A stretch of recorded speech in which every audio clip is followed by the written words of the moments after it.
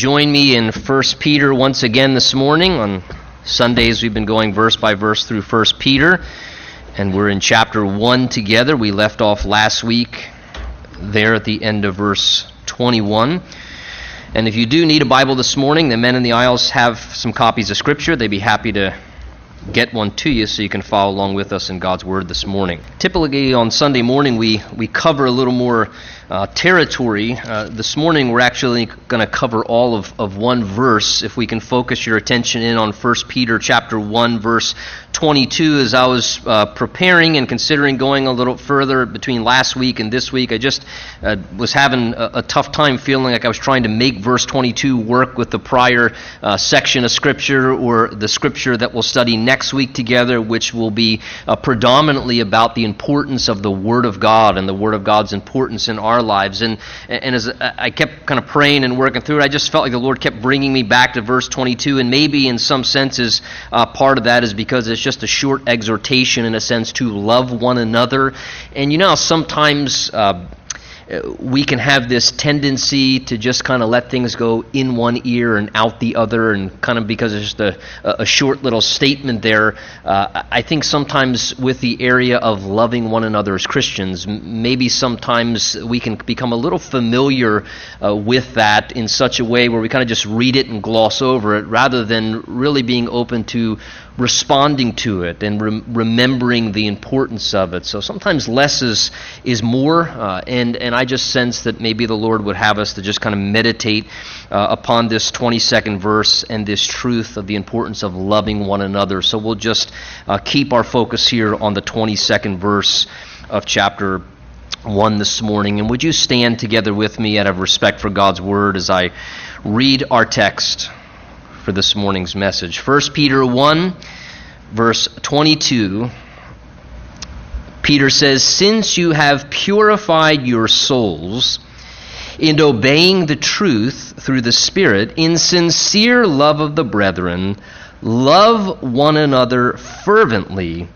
with a pure heart." And Father, we ask and pray as we open the Word of God to study it together this morning, that your Holy Spirit would speak into our lives exactly what it is that you want for us to hear as individuals, Lord, as well as just collectively as a congregation of people who assemble together in this place to worship you and be a part of the family of God that assembles here in this particular location.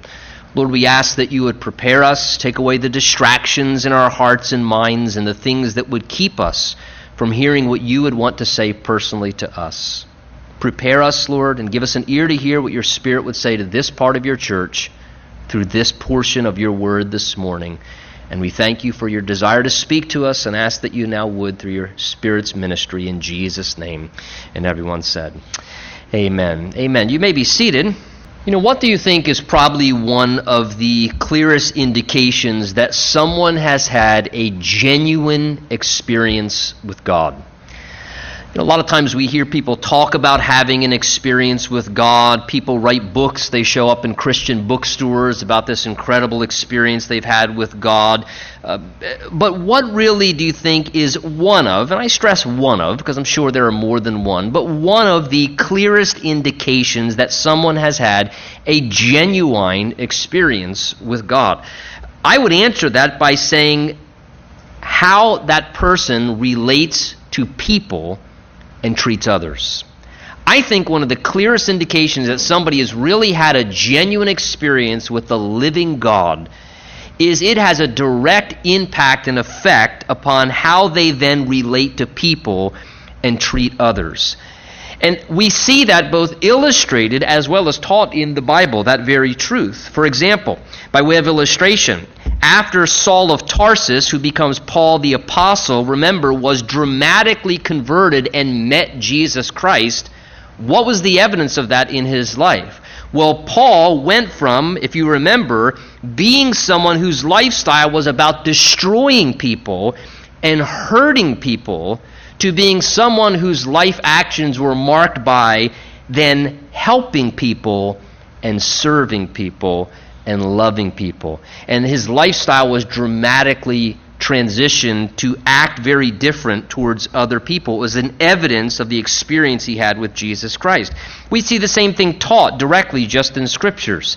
1 John chapter 3 declares this. Listen to what John says. He says, we know, we're aware, we can prove, we know that we have passed from death to life because we love the brethren. One of the indications that we have passed from death to life, we've had a spiritual conversion, he says, is because we now love the brethren. We have a love for the family of God. It's an indication to us that that has happened. 1 John chapter 4, verse 7 and 8, there he says, beloved, let us love one another, for love is of God, and everyone who loves is born of God and knows God.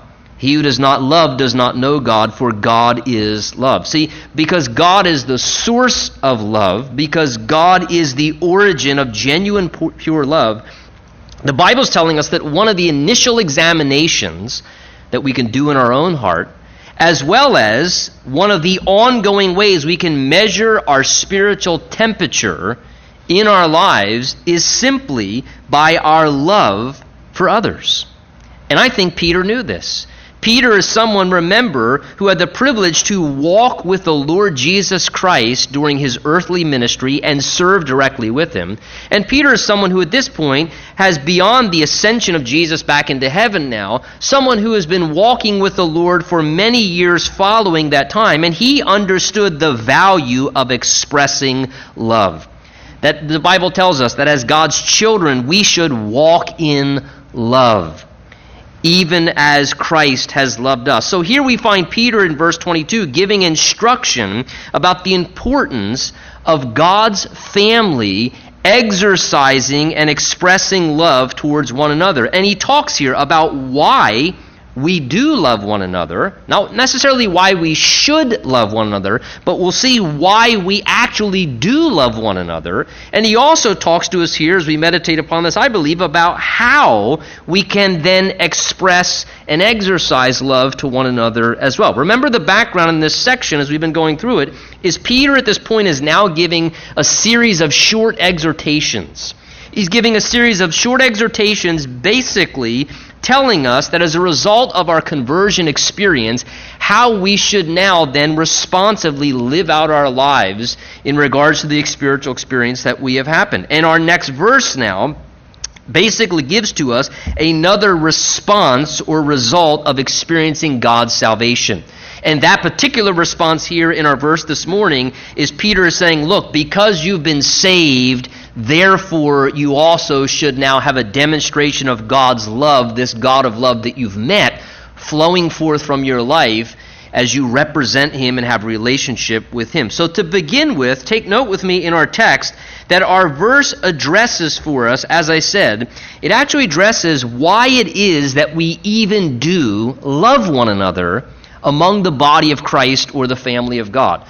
Again, not why we should love one another, that's not the point here, but why is it we actually do find that we actually have this love that we sense that we have towards one another as children of God. And once again, the Holy Spirit here through Peter's writing connects, take notice, he connects our love for one another, he connects it to our salvation. And in so doing this, what he does is he addresses the cause of our love for one another. In a sense, why it began, why we began having this love for one another, and really, as well, where the capacity to love one another comes from. And Peter tells us here, it is rooted in our salvation experience. It actually stems from the fact that we have experienced God's salvation in our lives. Take note in verse 22 here, in the text, our short exhortation, it's found in those 4 words, love one another fervently. That's the instruction, that's the command the Bible's giving, that's the exhortation being presented to us. But notice this short exhortation to love one another, we find it sort of situated right in the middle of 2 bookends, if you would. And both of those bookends are references to the salvation experience. Look down with me in the 23rd verse, which we'll look at next time. The opening words of our next verse are what? Having been born again. Well, we know from prior text exactly what that refers to. That's a reference to the spiritual conversion experience, that we're born again. We've talked about that before, and we'll talk about that next time as well. So on one end of this exhortation, we have a reference to salvation. And what is the opening few words of what we're looking at this morning here in verse 22? The opening few words on the other bookend of this exhortation to love one another. Peter says in our verse here, verse 22, since, or the idea is because, since or because you have purified your souls in obeying the truth. And in that phrase, Peter is again using another picturesque way, if you would, to refer to the salvation experience. Peter speaks of it as our soul being purified, our soul. The soul in the Bible is basically a reference to the inward man. And Peter here speaks of our inward man, he says what in the text? Being purified or being cleansed. And how did that happen? Well, we know that happens at the moment of conversion. At the moment when we experience God's salvation, it's at that moment when the blood of Jesus Christ cleansed us in the inward man from our own personal sin that we all commit against a holy God. The Bible tells us in Revelation 1:5 that Jesus has washed us from our sins in his own blood. See, at one point in all of our lives, whether we're being maybe raised in a Christian home and our parents are talking to us about the things of the Lord and explaining the gospel message to us, or whether maybe you have somebody who started witnessing to you and talking to you about Jesus Christ and that God, has a plan for your life and he wants to provide salvation, and not just that you'd be a religious person who goes and attends meetings, but it really has, no personal connection to your life, and Jesus really isn't a part of your life. He just kind of a figure that you go and show, and somebody begins to share the gospel message with us. And at some point in our life, whether we hear it from when we're knee-high to a grasshopper or we're 53 years old and the first time we ever hear about Jesus Christ loves us and he wants to save us, and we're beginning then to understand about the forgiveness of Jesus and the salvation God wants to provide for us. And we're really starting to grasp what Jesus himself said in John chapter 3, which of course we all know, where he said, "For God so loved the world that he gave his only begotten Son, so that whoever believes in him would not perish, but have everlasting life." And then he goes on to say, "For God did not send his Son into the world to condemn the world," what? "But that the world might be saved through him." And that all starts to come together for us. And we're now starting to grasp, okay, I'm understanding this. I'm actually a sinner. And I've offended a holy God. And in thought, word, and deed, I've done things, and I have a sense of guilt in my conscience, and I know that I've made mistakes. And like everybody else on this earth, I've failed, I've sinned, I've done things wrong, whether as much as someone else, just like everybody else, I make mistakes. I'm imperfect, and I'm a sinner. And we begin to grasp that. But we also tie together with that. But the wonderful news is, from what I'm hearing, there's a God who loves me. And he didn't want me to go to hell. He doesn't want me to experience the punishment I do deserve for my sin, which is to suffer eternal torment in hell. And therefore, he actually sent his own begotten Son, Jesus Christ, to come to this earth. And God became man, and he lived in a body of flesh like me, and he lived the sinless, perfect life that I can't live, and he did it for me. And then, after Jesus lived the perfect life to fulfill that righteous requirement of heaven, he then suffered and died in my place. And his blood was shed, and he was punished for my sin in place of me, and he died and he rose again. And now, if I just believe in Jesus and I ask him to save me as the Savior, I can be forgiven of my sins. And I can escape eternal death, and I can experience eternal life in heaven. And at the moment, listen, we hear about it and we understand it, but then at the moment, and these are different, at the moment we then exercise our personal faith to respond to that truth. It's one thing to know that truth. It's another thing to respond to that truth in a personal way. And the moment after understanding that, we obediently respond to that truth by accepting the free invitation and receiving the gift of God, which is eternal life. And that must happen. Somebody can present you a gift and you can understand it's been given to you, paid for, provided for you, offered to you, and you can say, I understand that it's offered, but I don't want it. And we can do that.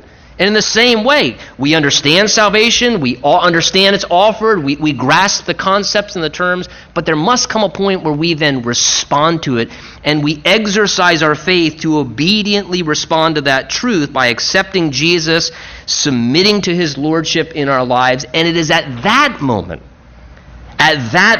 then, that the blood of Jesus Christ, the Bible says, cleanses us from all sins, or as Peter says here, it's at that moment our soul is purified and forgiveness takes place internally in our lives. Well, it's at that moment then of being born again or experiencing salvation that we then become a child of God.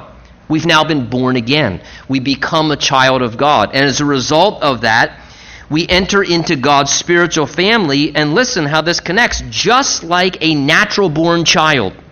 When a child is born into a family, they automatically have an inborn love towards their parent, and they automatically have an inborn love towards their siblings. It's just kind of hardwired in there. It just happens. Automatically, when a child is born, they grow up with an automatic love for their parents. They have an automatic love for their siblings. It's just kind of there. It's just innately in them. It's created there. And in the same way spiritually, listen, in the same way spiritually, when someone becomes a child of God, the same thing happens. There's an automatic inborn love for the Heavenly Father because he's your Father. And there's also an automatic inborn love for the children of God because they now become your brothers and sisters in the Lord. And that is what Peter, in our verse, is also alluding to here, this idea in the language. Peter is saying, since or because you have purified your soul, since or because you have been born again and become a child of God, as a result, he says, you now have notice the term, now have a love for the brethren. That is, you now have a love for the family of God, for other believers. As a result of experiencing God's salvation and becoming his child, we then discover that we have developed now this new love in our hearts for God and this new love in our hearts for God's family that we have now become a part of in the spiritual family. So the Bible's indicating the cause of why we actually do love one another among the family of God is directly connected to what we've experienced with God. Now, maybe I could be more honest than others would prefer to be, but I mean, honestly, have you ever just stepped back and wondered why it is that you actually like, and even more than that, you actually love the people that you're connected to in the church that you attend or among the Christians that you know? I mean, when you look at the group of, have you ever said, look, why in the world do I like these people? I mean, just look around this room. There's the potential in a room like this, the differences that we have. I mean, there's the potential for a nuclear explosion in here. Why in the world do I like these people? From a natural perspective, personalities and lifestyles and temperaments. I mean, I look at people that I have a connection to among God's family that I think to myself, apart from the Lord, I would hate that person. I would never spend time with them. I wouldn't enjoy them. They're nothing like me. Their personality. And why do I like this person? More than that, why do I find I actually love this person? I want to spend time with them. I have an interest in wanting to care about them and to be connected to them and spend time with them relationally. I'll tell you why. Because it's supernatural. It's because you're brothers and sisters. It's because you're brother and brother or sister and sister, and something spiritually has happened just like in a natural family. My children are extremely different, very different. And as a result of that, they have issues on occasion, but they love one another. Why? Because they're siblings. It's genetically hardwired, naturally. And the same way, it's spiritually hardwired. That's why we experience this love for the brethren. This is how we recognize what's the cause of that? Well, the cause is the experience that we've had with God. Our once polluted heart that was selfishly oriented, that would just choose to be with people that we liked for our own selfish purposes. When that soul is purified through the spiritual experience of salvation, our heart changes. Our whole inward person is transformed. And all of a sudden now we see clearly and we view people the way God views people. And we care about the things that God cares about, and God's a father. Guess what God cares about? his children. So now we care about God's children because we're a part of God's family. And now we view things the way God views things, and we view fellow Christians as family members, a part of God's family. And there's this inborn, automatic kind of familial love that we find in our hearts, we discover that we have for one another in our spiritual family. And there's a sense of connection and this togetherness that we experience. That term love of the brethren there in verse 22 speaks of a familial love. It's the word where we get the word Philadelphia, or brotherly love in today's language. And the term that Peter uses there implies a fondness or an interest of sharing in one another's company and a desire to care for one another. That's the term he uses there. You know, we say things in our language today like, birds of a feather flock together, and we understand the concept behind that. Well, I think in the same way spiritually, sort of, sheep of the great shepherd, they flock together. They do the same thing.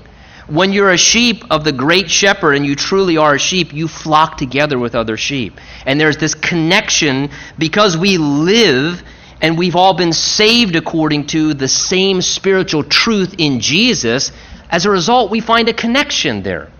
And there's a tremendous sense of connection and interest in one another there relationally. I mean, Jesus himself even referred to this in Matthew chapter 12, verse 47 to 50. They came to Jesus on one occasion and they said to him, "Jesus, look, your mother and your brothers are standing outside seeking to speak with you." And listen to what Jesus said. He answered and said to those who told him, "Who is my mother and who are my brothers?" And he stretched out his hand toward his disciples and said, "Here are my mother and my brothers, for whoever does the will of my Father in heaven is my brother and my sister and my mother." Again, Jesus wasn't trying to disrespect natural family relationships. The Word of God says honor mother and father, and God's not trying to diminish the value of natural family, but what God's doing is showing how spiritually there's this tremendous value that we come into experiencing as a child of God when we become connected to the spiritual family. And I will tell you, sometimes we experience a deeper sense of connection and closeness and caring and experience of love for one another, is it not true, among our spiritual family than some of us even do among our natural family? And that's just kind of a part of the experience. And I'm not diminishing that we should devalue our natural family, but there's a bond that's there. In being brothers in Christ and sisters in Christ, there's something that's there. It's supernatural. And Jesus understood it, Jesus experienced it, and we do as well. So we see where this love for the brethren, love for the family of God comes from. It's because we were all born of the same spiritual family. And God placed that love into our hearts. Now, even as God saving us was the cause of the start of that love in our heart, in the same way, it goes without saying then, and the Bible teaches, that the capability to continue to love one another practically, that must come from God. God is, the Bible says, the source and origin of love. We read earlier the Bible verse, God is love. It also says in the Bible, love is of God. It comes or stems from God. So it is only through my relationship with God and your experience with God that we then are able to express genuinely love to other people.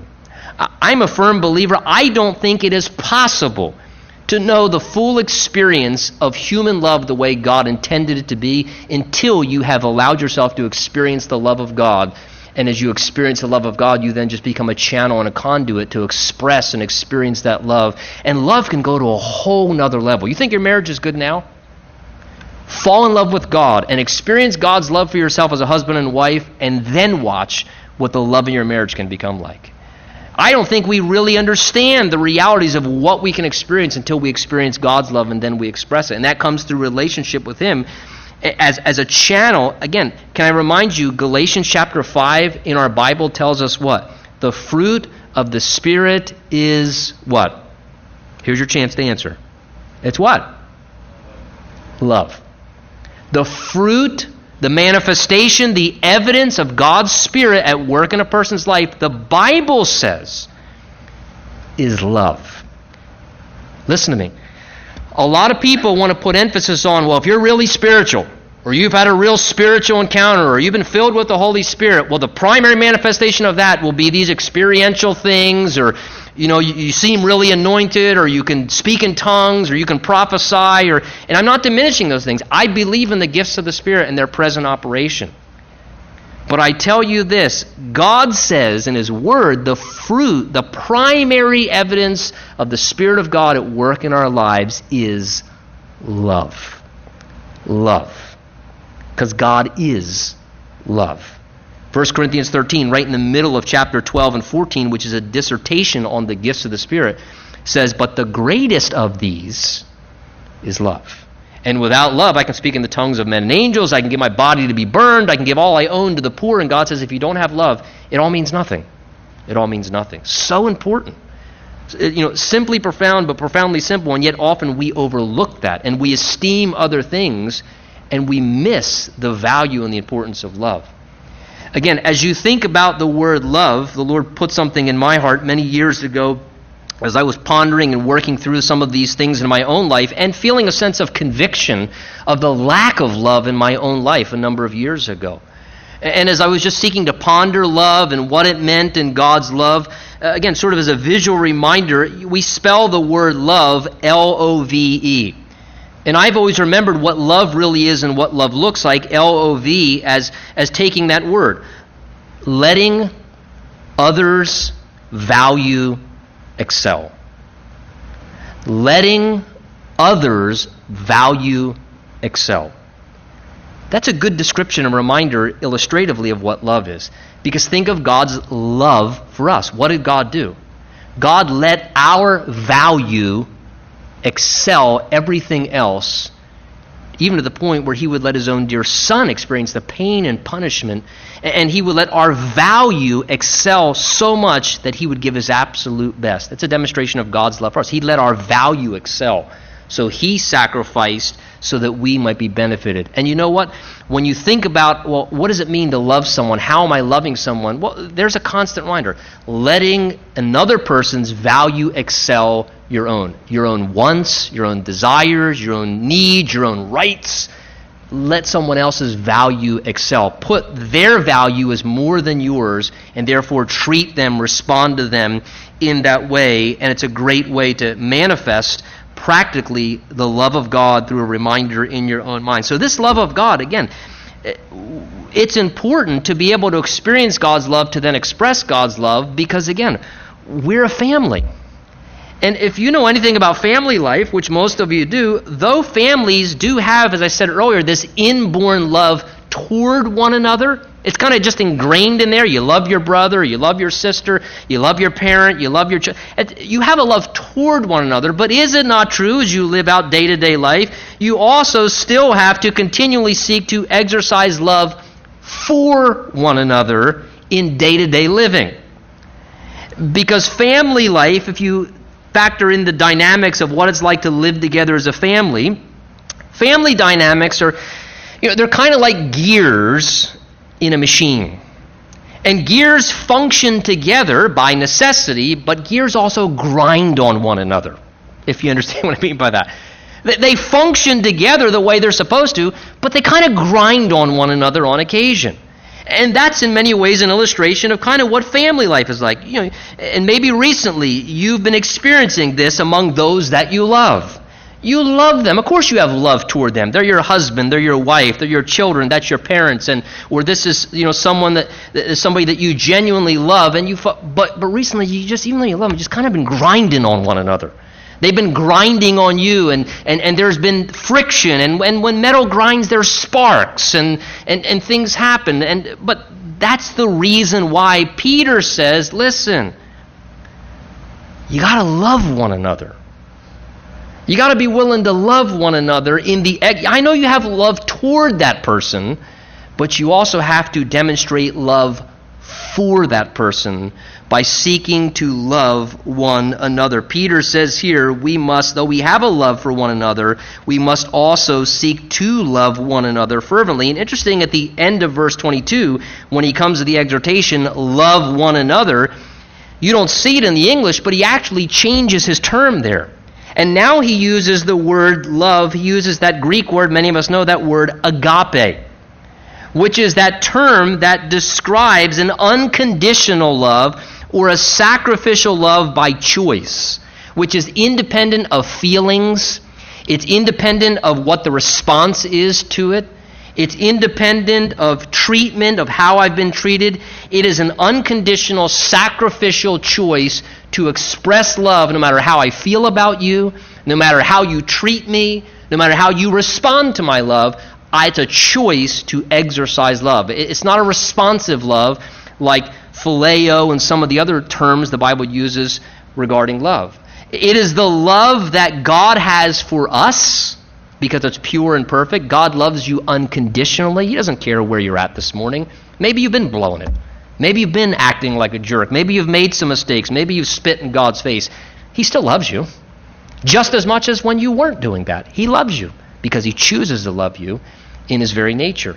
It's a choice to love. It's an unconditional love. You can't make God stop loving you. You can try, but you can't. He'll still love you no matter what you do. You can walk further away from him today, and he'll still love you just as much. It doesn't matter what grievous thing you've done in your past. Oh, I know God loves other people, but I've done this. And I have this stain in my past, and it's the worst kind of stain. Listen. The Bible says that though our sins are as scarlet, the blood of Jesus can make us white as snow. There's no stain or failure or mistake you can make that diminish God's love for you. He loves you. And no sin is worse than any other sin. God loves you. You can't stop him from loving you. That love is unconditional. It's continuous. It's the love God has for us. And as a result as well, it's the type of love God calls us to express towards one another via his help. And as we know God and we experience his love for us and become a channel, then by his supernatural assistance, God can give us a supernatural measure of his love to be able to express that love towards one another in our relationships. You know, that potent little phrase there, love one another, that was not Peter's original idea. He stole that terminology from Jesus himself.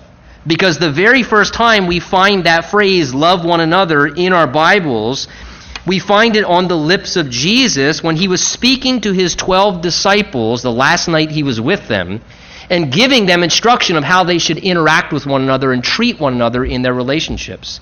John chapter 13 is where we find it, where Jesus, remember, after humbly serving his disciples, as I think Jesus often did. Remember when he washed their feet in that story?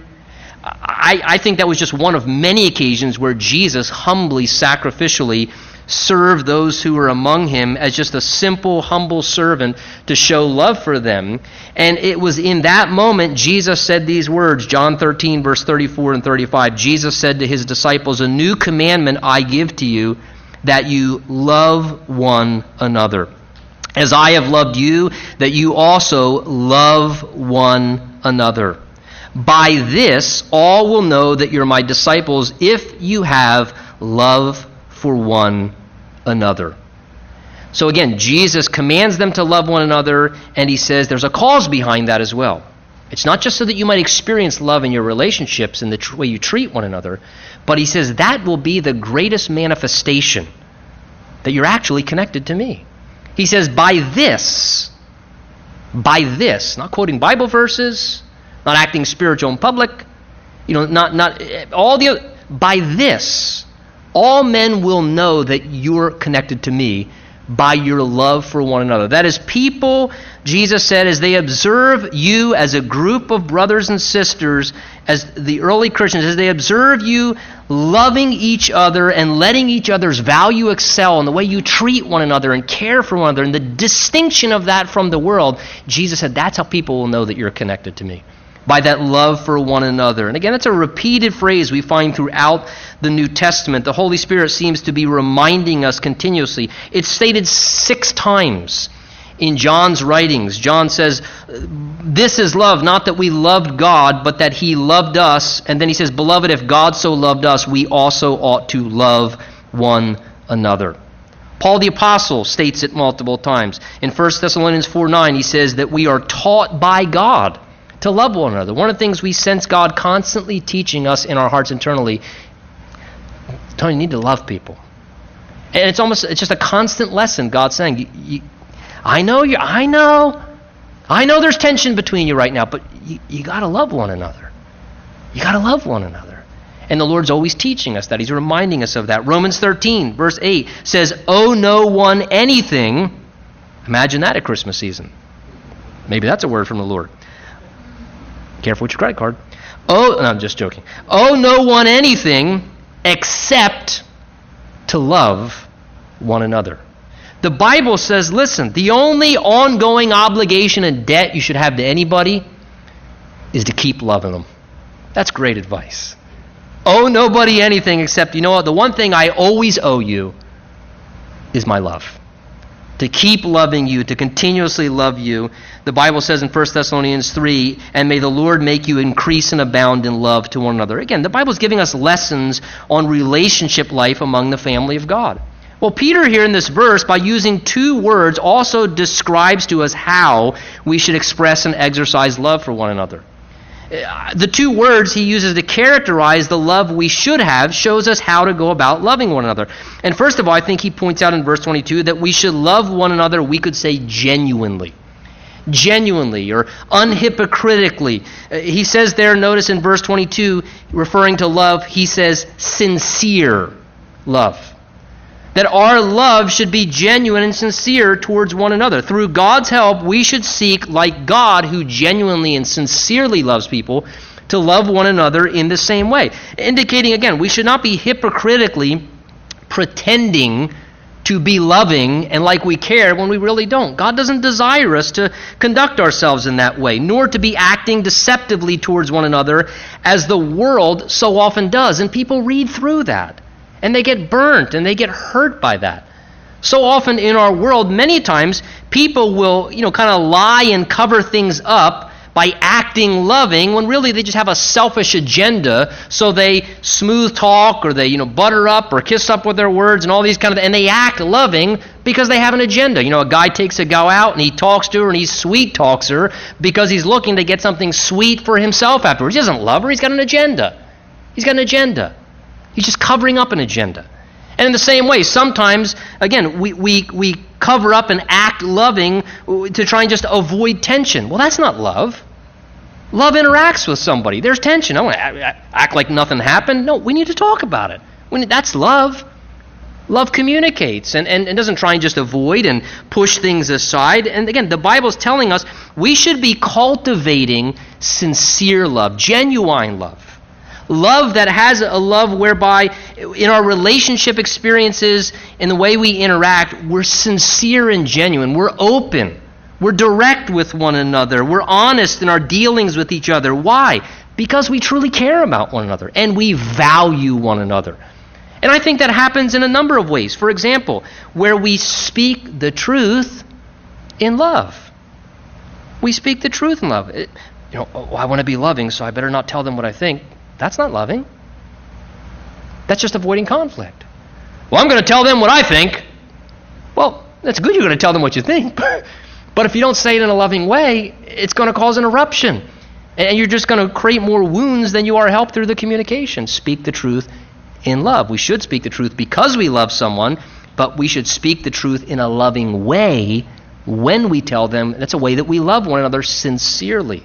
Again, how else do we love one another sincerely? Well, I think offering a sincere apology. Lots of people, I'm sorry. No, how about, would you forgive me? Very different. I'm sorry. Well, I'm sorry then, all right? I'm sorry. What do you want? I'm sorry. That's not love. How about, I apologize and would you please forgive me? Because very different. That's sincere love. So many times we forget these things, expressing genuine gratitude because we sincerely appreciate something, or not pretending we care when we truly don't. You don't have to pretend you care. If you don't care, ask God to help you care. But don't pretend you care in a situation when you genuinely don't. That's not good.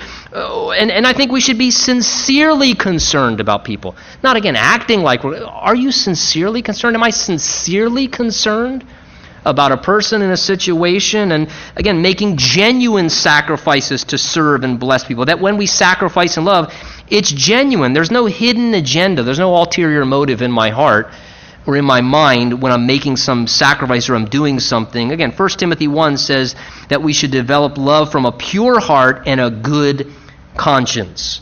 John, writing about the same kind of sincerity and love, says, let us not love in word and tongue, but in action and in truth. A sincerity to our love. I think when people think about the love of Jesus Christ, that most people picture a very authentic, sincere love. And let us emulate the same as we have a relationship with Jesus, that we'd have a sincerity about our love, and there'd be a genuine love that we express. So we should love one another genuinely and sincerely. And Peter also says here very clearly in verse 22, secondly, that we should love one another fervently. Fervently, he says. That, your translation may say deeply, intensely. The term Peter uses in the original language speaks of that picture of when somebody is running a race and they're competing against others, and at the very end, when they get to the finish line, they stick their chest forward, they strain every muscle they have to push themselves forward to reach their goal and to succeed in the absolute utmost effort possible that they can give. That's the term there when he uses the word fervently, and it's a picture of how we should exercise similar zeal and similar determination in our efforts to love one another. That we should put forth, like that runner who gives everything they have, and they're not, kind of dispassionate and apathetic and like, oh, whatever, no, they give everything they have. They put effort into it. They're dedicated to it. They're determined. They're driven to want to be successful in that victory. And the Bible's saying, look, that's how we should be towards loving one another. We should love one another fervently. We should actually be driven to want to succeed in the area of loving one another. Now, to me, that's profound as I thought about this week, because as human beings, and let me go a step further, because I love our nation, as Americans, we are a driven, dedicated people. Americans understand dedication and being driven and being devoted to goals and achieving things and doing all we can. And the Bible's saying, look, that's the same kind of dedication we should put in wanting to succeed with loving somebody. Again, I say that this morning because the Holy Spirit's reminding us that we shouldn't be passive and lazy in this area of trying to love one another. We shouldn't be the type of individual who's quick to give up on somebody. We shouldn't be quick to toss in the towel on relationships or give up on an individual or quit on people in our relationships. Instead, we should be proactively trying to love one another with every ounce of effort that we have.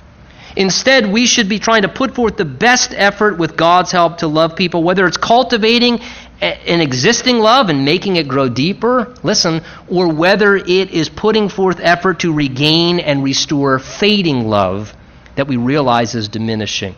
We should put forth everything we have. Again, we are so driven and dedicated to so many other things in life. And I have to ask myself, and I have to ask you, why are we not that driven and dedicated to loving one another? If many of us put as much drive and dedication into loving our spouse or loving our children or loving our parents or loving people in the body of Christ or loving people that we have a connection to in our school or that we interact with in our workplace, if we put as much drive and dedication into loving one another as we do trying to achieve goals and all the hobbies and other interests we get, can you imagine? My question is, what would the church look like? What would the church really begin to look like?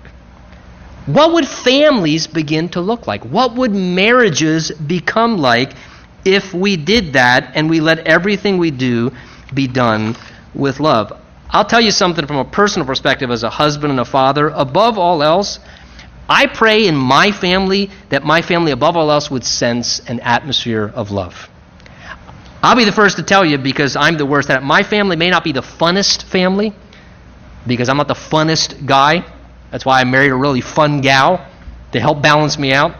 That's very social, or I would have no friends at all. We may not have the funnest family. We may not have the most wealthy family that we can afford everything. We may not have the most freedom in my family as other families do. But I'll tell you this, I pray that my home would be an atmosphere of love. It wasn't the funnest family. It wasn't always the most freedoms. We didn't have as much finance. But man, there was love in our house. There was love in our house. Proverbs tells us in chapter 15, verse 17, better is a dinner of herbs where love is than a fatted calf with hatred. Great advice. I'll tell you from a ministry perspective and a church fellowship, I know because I'm the one that teaches here, we may not always have the best sermons. We may not always have the best teaching. Though I think our music is wonderful and we have gifted people, we may not always have as good as music as other fellowships that can really rock it out.